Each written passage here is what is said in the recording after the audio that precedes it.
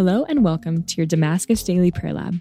My name is Mary Sarah, and I'm a missionary at Damascus, where we're working to awaken, empower, and equip a generation to live the adventure of the Catholic faith. Today, we're going to be reflecting on a reading from the Gospel according to Matthew. We'll begin in the name of the Father, and the Son, and the Holy Spirit. Amen. Holy Spirit, we ask you to come and anoint our ears and our minds, that as we listen to these words, we would understand what you want to say to us, and that we would take this word and allow it to live in our hearts and affect how we act and speak in our everyday lives.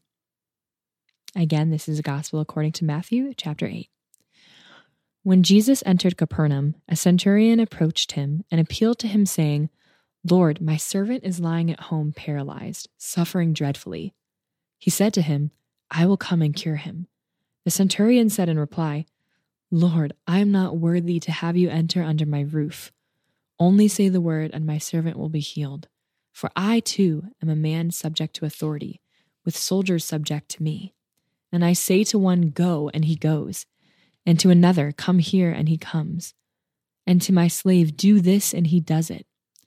When Jesus heard this, he was amazed and said to those following him, "Amen, I say to you, in no one in Israel have I found such faith.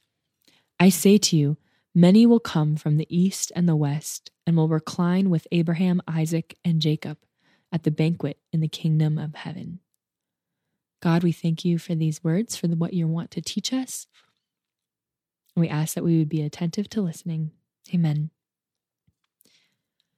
Something that stuck out to me from this reading today was a question that was brought up to me often when reading this. Myself and many have stated and asked, wouldn't it be different if I was born at the time of Jesus, or if Jesus came to the earth right now? It would be so different if I physically could see Jesus and be with him. Maybe my prayers would be answered more. Maybe I would see miracles like I do in the time of Jesus. But what was so interesting about this gospel passage is that the centurion asked Jesus to heal in a way that we would see today. The centurion knew that the power of Jesus is not restrained by physical proximity or location.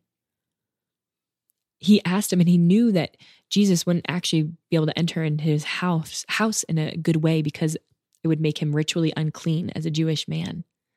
And so he said, "Just say the word, and I know that you will be healed." Today, we don't physically have a person in front of us. Yes, we have Jesus present, body, blood, soul, and divinity in the Eucharist, but it can feel a little different than having a person that you're speaking to. Many times I'm afraid to ask Jesus to do things, or maybe I'm hesitant to ask because I just don't have the faith and to believe that he'll do it. But here's Jesus teaching us in this gospel passage that then he was able to do it. And he wants us to know that even to this day, he can go before, his power can go before, and he can save, heal, and deliver.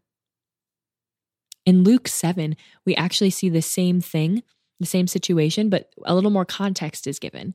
It said that the centurion actually sent elders ahead, that he didn't even ask himself. We can see that this is similar to even when we would ask the angels and saints to intercede on our behalf and pray for us.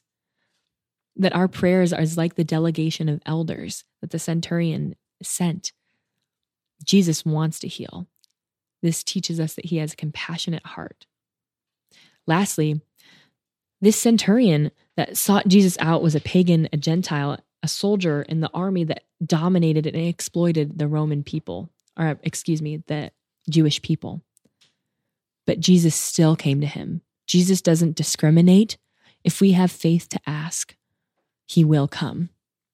And so, Lord, we ask today that you would give us this faith to seek you with our whole hearts and to trust that you will come. This has been a scripture reflection on the Gospel of Matthew. Again, my name is Mary Sarah. Thank you so much to St. Gabriel for all the ways they have blessed us here at Damascus. To learn more about Damascus and the programs and events offered here, please visit us at damascus.net.